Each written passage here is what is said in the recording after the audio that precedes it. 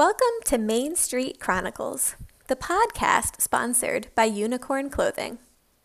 Unicorn Clothing is a unique boutique based in Santa Barbara, California that specializes in authentic garb from the Renaissance and Victorian eras. Find them online at unicornclothing.com and on Facebook at facebook.com/unicornclothing. Today's post was written by Indigo, a longtime unicorn from our Maryland shop, with edits by me, Erica. Let's start by saying we love colors. We love working with colors and exploring the different ways that colors can be combined. And we love all the variety of colors we supply at Unicorn Clothing. Sometimes those choices can be overwhelming, though. The largest part of our job is usually instructing customers on color theory and suggesting color combinations. This is also the best part of the job because we like to think we have a good eye for what fabrics we have available and how those colors can be worked into outfits. For example, sometimes we don't have forest green, but a sage would be a nice addition in place of it. Before we explore more ways to work with colors when picking out your next Unicorn Clothing ensemble, let's review some basic color theory. We all remember the color wheel from elementary art class. It focuses on the three primary hues of blue, yellow, and red. Between those, you have the secondary hues of green, orange, and purple. Does it make sense how blue and yellow make green, so green is between those two on the color wheel? Excellent.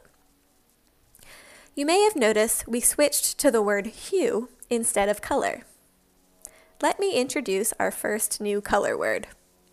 Color is a very general word used to mean any visible point on the light spectrum. Burgundy, red, pink, yellow, mustard, they're all colors. For our purposes here, we will use hue to mean the specific color family the color is based in, and it is one of the 6 primary and secondary colors. So those are our 6 basic hues. We'll introduce some more color words later on, but that's a good place to start. If you look at the color wheel we have, you'll notice that red is opposite green, blue is opposite orange, and yellow is opposite purple. These color matches are known as complementary colors. They go together nicely because they don't have any hues in common. When selecting colors for your outfit, one palette you could use is the complementary palette. A palette is a range of colors used by an artist.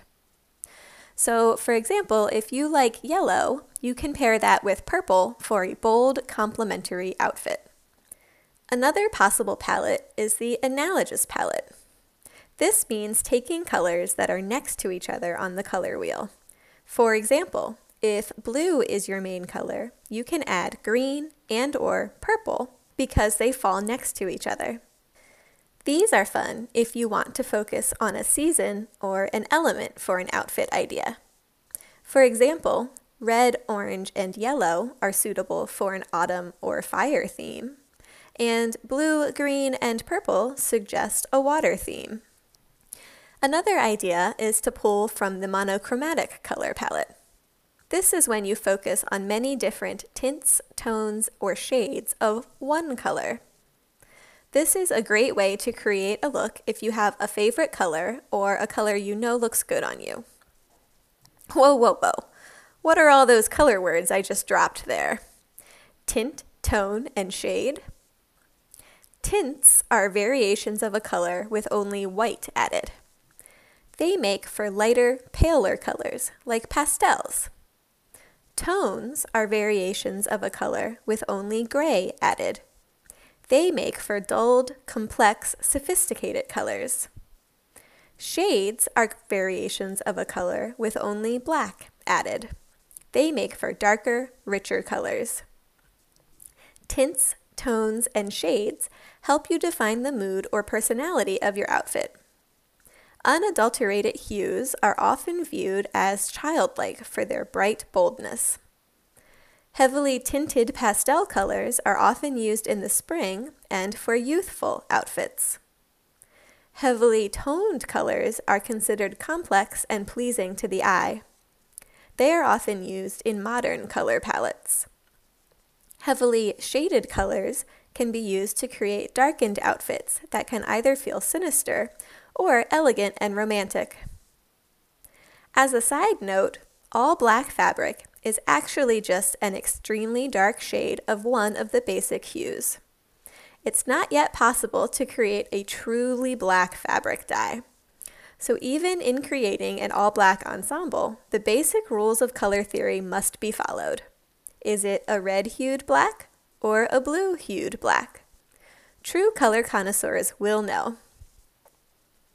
That's enough color theory to get you started. Once you know what colors you like and what mood or theme you'd like to emulate, it's time to start playing with combinations. If you've noticed, pretty much anything goes as long as you like it, you do it with intention, and you're confident about your choices. We love colors, remember. We can make anything work. But wait, what about neutrals, you may be thinking?